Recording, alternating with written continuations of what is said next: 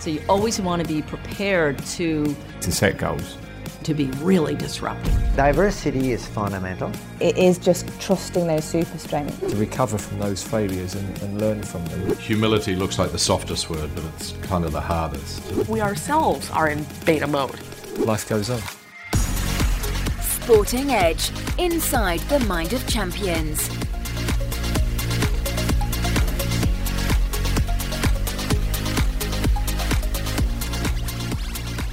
Welcome to the Inside the Mind of Champions podcast. My name is Jeremy Snape. I'm a former England cricketer with a master's degree in sports psychology.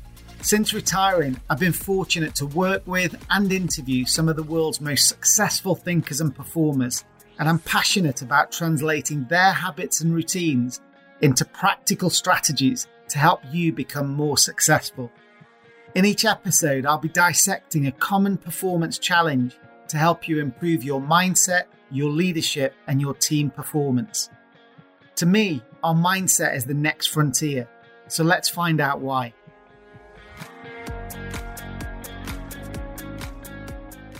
Hello and welcome. Today the title is More True Than Ever. We're going to hear from a superstar who's just retired last week from a 20-year cricket career, which saw him reach number one in the world rankings and stay there for 5 years. Now, I know we've got listeners in every corner of the globe, so please don't worry if you don't understand cricket. Neither do I, to be honest. This isn't about cricket. These are insights into the mindset of an incredible sportsman, but also a wonderful human being. And we're all going to learn from his experiences. Here's a quick delivery of what's ahead.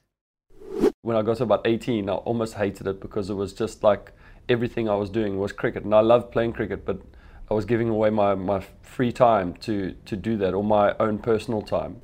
I was pretty aggressive, I guess. I wanted to be in people's faces. It was what I'd seen on TV. When I go back into the hotel room and I'm by myself, I have to deal with myself and my mind.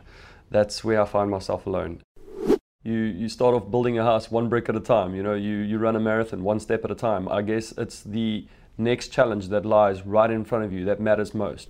Over the years, your mind becomes the biggest actual enemy. I've always known that I may be ranked the number one bowler, but there might be a time when currently there's somebody else that I know is much better than me. They are performing at their very best. And looking forward to how it grows from beyond in the future, because it's not mine. It's always going to be there. I'm going to come and go, and the next players will take over it. But it's just great to see that we're actually playing for something all together now. I know you're really going to connect with Dale's insights. He's so down to earth. And before we dive in, I just wanted to thank you for listening and for rating and reviewing and sharing the show. This started off about 18 months ago as a creative way to channel my frustrations at the start of lockdown, and it's taken on a whole new life of its own, and that's all down to you, so a massive thank you. I'd love to make this show different to all the other podcasts around, and I take the position as your personal coach. So I'd love to create that content that's going to make a difference in your life, in your career. But to do that, I'd love to get some of your questions through. So if you could email me either a written question or send a voice note through to hello@sportingedge.com with a simple question around mindset, around leadership, or around team development, then I'll feature that question with some expert insights from our library in an upcoming show, and I'll be able to answer that for you. So please do send them through to hello@sportingedge.com. Also, just a quick reminder that all our video interviews and coaching frameworks have been curated into a digital coaching experience that is unlike anything else you'll see. You can learn from strategists, neuroscientists, communication experts and global sports stars 24/7 on any device. Just visit sportingedge.com/membership and you can start your free membership using the special code for podcast listeners, Podcast 100. We're already supporting loads of aspiring and senior leaders in businesses, so you'll be joining a great community of people who all have that growth mindset, and we'd love to see you inside. So today's champion, Dale Steyn, comes from Palabora, which is a mining district on the edge of the Kruger National Park in the north of South Africa, a really harsh physical terrain that would play its part in shaping this mentally and physically tough athlete. I was so privileged at the end of my playing career to join the Proteas, the South African cricket team, as one of their support staff, working on the coaching and the psychology side of their performance. And I absolutely loved sitting down in the team room with Dale, Morné Morkel and Graham Smith, some of the other key players, and hearing their stories of off-season adventures out in the bush, places like the Kruger National Park. They paint these vivid pictures of tracking elephants or seeing a leopard with a kill late at night. And I love going on safari, so this was the perfect topic for me.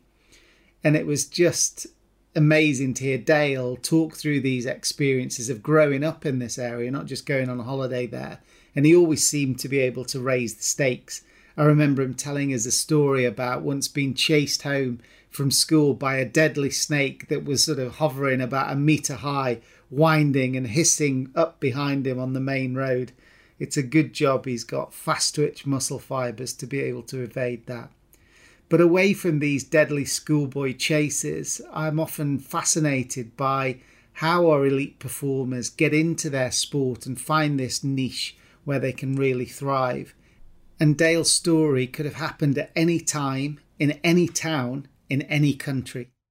I had some of my cousins come down and visit us over Christmas period, and they were all good sportsmen, and they brought down their cricket equipment, and my one cousin was knocking in a bat, didn't know what he was doing, and he showed me, and we went into the backyard, started playing over Christmas, and then January went back to school and just actually noticed it now, noticed that other kids were actually playing cricket, and then kind of just joined in, and then from there just snowballed. Everything around me was cricket. Like, I turned on the TV and there was actually cricket on TV. It was becoming more and more, I was becoming more and more aware that it was always around me, but I just needed that little break where somebody showed me what it was about, and I grew this love for it, and then it just it's always been a part of me since then. So what was that? I was about 9 then, so yeah, it's been around me for a long time. So if Dale's cousin hadn't visited that Christmas, we may never have seen his magic. I hope that's inspirational for you if you're a parent listening, to give your kids loads of opportunities to try different things at this early age. Who knows where their curiosity and the passion might be sparked. So the more collisions and experiences that we can put in front of them, the more chance they've got of finding their passion and skills. Also, those sports sponsors and administrators listening, this is a great story of contagion and how grassroots initiatives spread best. We've got a trusted family member or a mate coming to stay, and they're influencing each other to go and have some fun and get started. Then after that first spark flies, everywhere the young performer looks, they can see more evidence that this is fun and there are more communities and more groups playing, like an advertising campaign right before their eyes. And then all of a sudden they've played for a season or two and they're hooked on that pathway to excellence. So how did Dale convert this break time hobby at school into a potential career? His teenage years would be pivotal in this step up, and we get to learn a key attribute of one of the high performers, as he now explains.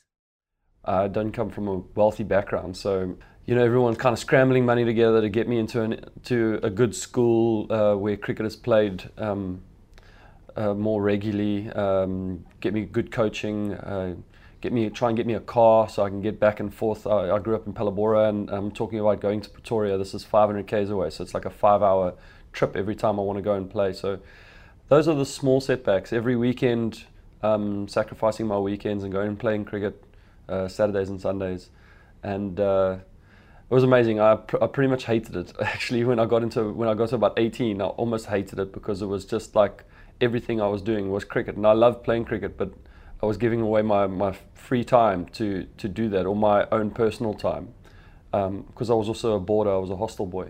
But it just got to a point where I loved it, and I knew this is what I wanted to become. And once I found that professional circuit up at the Titans in Pretoria, I joined a professional cricket side there, first class team, and things just took off from there. That's where it all kind of started for me. So let's just revisit that distance. 500 kilometres, or at least a 5-hour drive each way to get to a game. 5 hours. Now, firstly, that shows huge determination, sacrifice and commitment, even to get to the game each week. There's no excuses there. I know some people who'd struggle to walk 5 minutes to the training ground, let alone drive for 5 hours. That's amazing. You can say that Dale's talented, of course we can, but he's also incredibly driven. And he had this well before he was able to express his talent. So if there's one thing we're looking for in our talent ID, it's that inner drive to sacrifice more than anyone else is prepared to. And the second thing I love about that story is you can imagine how pissed off he'd be driving in that heat with no air conditioning for 5 hours to get to the ground. No surprise that he became such a fast bowler and one of the most aggressive bowlers the game has ever known. Now, to bowl fast, you need so much fire in your belly. Bowling fast when your team needs it in those hot conditions that are unfavourable can make every part of your body scream, but the fast bowlers just keep coming back and back to help their team out. Having seen plenty of fast bowlers tending to their feet during a 5-day test match in a long test series, it's a cross between a ballerina taking off the foot bindings and point shoes and a Tour de France cyclist with their battered legs after a long endurance hill climb. The workload is relentless and you need to find something inside yourself to get through it. And finding that right balance between that inner drive and inner fire and that cool strategic thinking is a really tough skill to master. And as Dale now explains, it only really comes with experience. Yeah, in the beginning I was very, what is the word to come up with here? I was pretty aggressive, I guess. You know, I wanted to be in people's faces. It was what I'd seen on TV. It was everything that I'd watched and learned, but I hadn't experienced it for myself. So I wanted to be loud. I was kissing the badge. I was out there, making all the mistakes that every small, young junior cricketer makes, stepping into the professional career. I guess everyone does it in business and life. And as I grew older and became more, I guess, professional or became more experienced, started to realize that I could play it better. I could use it more as an act almost. I didn't need to be entirely aggressive. I just needed to act it out, so my opposition could fear that kind of space. So not all the time was I aggressive, but it was the great thing to play. I still do it now, fast bowlers, and that's what I am. I'm a fast bowler. I'm there to firstly scare people and take wickets, but people fear for their life when they're facing a fast bowler. So you kind of have to play that part. Some days you wake up and your body's really sore and you're not going to be able to bowl fast, but you still have to go out there and you have to show that aggression, show that you're up for the challenge, even though you're not feeling it inside.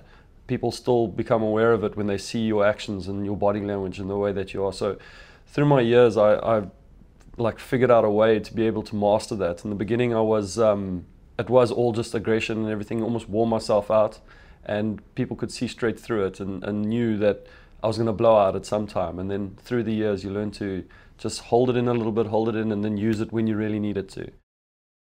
I was so lucky to work with Dale as he was coming into his pomp. I joined the Proteas backroom team in 2008, and later that year he was named ICC Test Cricketer of the Year, and he also became the #1 bowler in the ICC World Test Rankings for a breathtaking 263 weeks between 2008 and 2014. There was certainly nothing that I could teach Dale about fast bowling. After all, I was the slowest bowler in world cricket and his mechanics were absolutely brilliant. But he was fascinated about trying different techniques around his mindset and retaining his emotional control. I think he'd grown up in an era where it was seen that you'd got to be fired up at all the times and in the batsman's face and on full-on aggression. But that's just not sustainable. So learning how to dial up and dial down your aggression is the key. And there's two types of techniques. One where you're trying to get yourself up when your body refuses to listen, where you need more aggression. And the other times when you need to be able to refocus and calm yourself down when that red mist of competition starts to rise. This is easier said than done, and easier done on a yoga mat than in the middle of a, tense duel in the packed stadium. But Dale definitely mastered this skill. The other group of athletes that I've seen explore these techniques are the forwards in the rugby scrum, especially the front row. They have to be at a ferocious level of intensity to perform, but they also can't lose their heads at the point where they start giving away penalties. So it's like being in a moderate temper for an hour or so, simmering but not boiling over. It's so easy to jump forward to wanting to win so badly, wanting to dominate, wanting to humiliate your opponent. But it's important to manage the process moment by moment, because that's what helps you to stay in control. And ultimately, by winning these moments, you can win the battle, as Dale now explains. You start off building a house one brick at a time. You run a marathon one step at a time. I guess it's the next challenge that lies right in front of you that matters most. You have to handle that next step. You have to handle that next brick with its challenges that it comes, and that is the only thing that you can worry about. And once you conquer that, you're allowed to move on to the next step, the next brick, the next delivery, whatever it is that you're doing. You kind of have to just deal with what is right in front of you right now. And the best way to do that is just to go back to what you believe in, what you've trained, what you've practiced over and over again, back that you know how to do it, back that you have put in the practice and the yards that you are going to execute that skill 100%, and then you just got to go with it. So great fast bowlers use their thinking, habits and mannerisms between balls to maintain their emotional levels. The crowd may be booing, the batsman may be dominating, but the one thing that matters is balancing that review of what just happened in the last ball so that you don't let that emotion contaminate the next one. And then we start to set up for the next ball rationally about what's the strategy that's helping me to win the next ball, win the next moment. And it's at that point that you then, when you're clear and focused, you let a little bit of that adrenaline in to give you the fire to execute on full power. So even someone as prolific as Dale Steyn struggles sometimes with self-doubt and distractions and getting a bit tangled up when things aren't going quite to plan. So I was really interested in his techniques for retaining his belief in times when he was really tested. Yeah, I guess your mind is never crystal clear, to be honest with you. You're only human at the end of the day. So, how do you deal with that? I guess if you surround yourself with people that are performing at the highest level all the time, you tend to find that your performances will also go up. Fortunate enough that I play in a team that's got some of the best players in the world, and I'm able to see how they go about their business day to day, and it does raise my game. But when I go back into the hotel room and I'm by myself, I have to deal with myself and my mind. That's where I find myself alone. And you need to understand or speak to someone that can help you just kind of clear those things out of your mind, to know that when you step back onto the field, when you step back into the office, you're able to perform at your very best. I have found that people always reassure me about that I've done it 1,000 times before. I've performed at the highest level so many times before, and they're always reminding me of those times when I've performed at my very best, and never telling me about the ones when I perform badly. And I think that keeps me going. It keeps me going, and it reminds me that I'm able to perform at this level. I'm able to stand up at the top of my mark and run in and actually put in a good performance because I've done it before. If you haven't done it before, that's where the learning comes in. Luckily, I've had 10 years of experience, so I've got 10 years of experience to fall back on. But in the beginning, it's also a great journey because you're almost not thinking. As a youngster, you're just thinking see ball, hit ball, or bowl ball as fast as you can. And over the years, your mind becomes the biggest actual enemy or thing that you have to play against. It's not so much the opposition anymore. It's almost that mental thing. So you don't have to worry about the beginning too much. It's nearing the end and in the middle. But yeah, just having good people around me, being able to help me with simple things about how to think, how to relax, remind me of the good times. And I've always been one of those players that likes to just go out there and face the battle that lies in front of me. I'm a pretty confident guy, and like I said, I've done it many times before, and I use those experiences to try and push on and do it many times again. So there's a few great lines in there. I love the line, your own mindset becomes your biggest enemy. And when I'm in my hotel room on tour, that's when I find myself alone. This just shows someone who's been at the very top for a very long time, experiencing real low periods and soul searching. This is all part of the journey. All of those periods of deep introspection can bolster our resolve and lead to periods of growth. It's almost like the adversity is forcing us to reinvent ourselves. He also contrasts how at the beginning and the end of your career it becomes relatively simple, but in the middle you can overthink it. You've achieved something and you start to build up that profile, but there's stuff to lose now. We can lose our reputation, we can lose our profile, and that's where we maybe have more questions than answers. So you can get into a bit of a tangle in the middle of your career.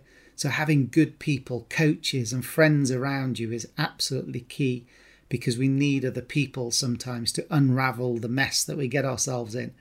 I think it was Albert Einstein that said that a problem cannot be solved by the same thinking that created it. So that's where great coaches and trusted advisors come in to help you simplify the process and reconnect you with those brilliant basics whenever you doubt yourself. So taking input from others is great, but ultimately, as any performer in business or sport, you're the one who's in charge, and you're the one who needs to execute your skills under pressure. Dale now explains how he avoids getting lost in other people's opinions and how he converts feedback into mini experiments that he can test and learn from to enhance his game. I think it's massive to just take that self-responsibility.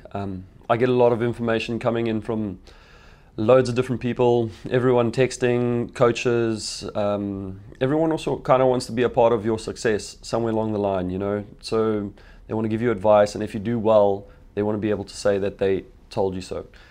I think it's very important that you take in the information, but you use what works for you.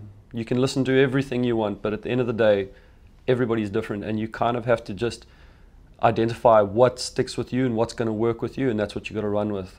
A lot of the time, you just have to trust your own instincts and your own beliefs, because it's you who has to execute that skill. It's obviously great to get some advice from experienced people here and there, but it might not work. What worked for them might not work for you. You just have to kind of take little bits out of everything that everybody says, and you have to work what you need into your own game or into your own life. It's kind of how I've done it over the years, and I've simplified things for myself, and I find that I don't need a lot of advice going forward. I just need little basic tweaks here or there from people that I trust to be able to change certain things when I believe something is going wrong. And it's just literally just a small tweak here, a small tweak there, and I'm back on the right track again. And that's just trusting my own self again, taking that responsibility and knowing what am I doing right, what am I doing wrong. And when I'm doing something wrong, being able to tweak it. When I'm doing something right, being able to just manage it and stay on that same path. So get all the information you want, but at the end of the day, you need to listen to yourself. Take it all in, small bits at a time. But what works for you might not work for somebody else, and what works for somebody else might not work for you. So you just have to trust yourself. If you're a regular listener to the podcast, you'll have heard me use the analogy of being the CEO of your own performance company. And this is Dale using that principle in action. He's not a perpetual opinion seeker or survey tool. He's a fast bowler that needs to shift quickly from researching and into action. I love that line that you need to trust yourself with what you feel is right and execute this 100%. This is so relevant for business at the moment. We could easily stall waiting in all the uncertainty, but to me, the leaders who are making bold moves and committing stand the best chance of moving forward as things stabilise again. So as we track the rising stars trajectory of Dale's career, He's reached the pinnacle of the number one in the world rankings, and I was intrigued at this point as he reflected to find out whether this became a confidence boost or a burden in his mind. Yeah, being ranked number one bowler in the world it's got, I guess, two sides, you know.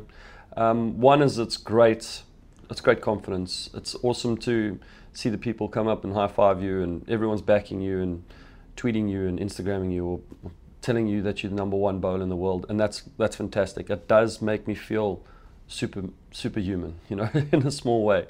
The other side is that I always know that that's just numbers, and to me numbers, they mean a lot. Statistically they definitely mean a lot, but current form is what counts most for me. I've always known that, like, I may be ranked the number one bowler, but there might be a time when currently there's somebody else that I know is much better than me. They are performing at their very best. You call it a purple patch. They're playing in a purple patch and they are performing at their very best. And I know that's the standard right now. You know, I may be ranked number one in the world, but that guy is setting the standard right there. He's probably ranked 50, but he's the guy that's setting the standard. So again, it's great for the sponsors. It's great for the confidence, but reality does kick in somewhere where you just know that somebody else might be performing better than you. It's very important to come up with new ideas all the time. I am a big believer in always trying to improve your game and always trying to change your game. You never want to become a side or a sportsman where people can decode what you're doing. By bringing in new things into your game and able to execute them properly too, and believe that you're able to execute them, because if you keep doing things the same over and over again, people are just going to catch up. They're going to catch on and they're going to overtake you. You need to change up. I'm a big believer in that because I've been beaten once before doing that, and I didn't want to make the same mistake again. I always want to kind of be 2 steps ahead. So this is the guy who was at number one in the world rankings for 263 weeks, and he was still looking at the best traits of his rivals and using them as motivation to keep him adapting and learning. Maybe it was Jimmy Anderson's swing, or Brett Lee's bouncer, or Mitchell Johnson's slower ball. This shows the humility and that constant drive to improve that never left him through his career. He never rested on his laurels. He was always learning and adapting and looking for best practice wherever he could find it and striving to deploy that in his own game. Seeing Dale operate in the Proteas unit that got to number one itself as the team in world rankings was a true privilege, and it remains one of the highlights of my coaching career. They didn't just have some of the world's best players like A.B. de Villiers, Graham Smith and Jacques Kallis, but they worked hard to redefine their purpose and culture, and this had a transformational effect, as Dale now explains. Yeah, well, I play in the Proteas cricket side, and I think we went through a period where we were a bit lost and we didn't know we didn't know what we stood for. We were just kind of like a team that we had been thrown together, and we needed something to change. We needed to realize what we were playing for and who we were and what we stood for as a cricket side. And we went on this camp and we started to just break it up a little bit, and the outcome was that our cricket team is called the Proteas, and the amazing thing about the Protea is that it is the first flower to rejuvenate after fire.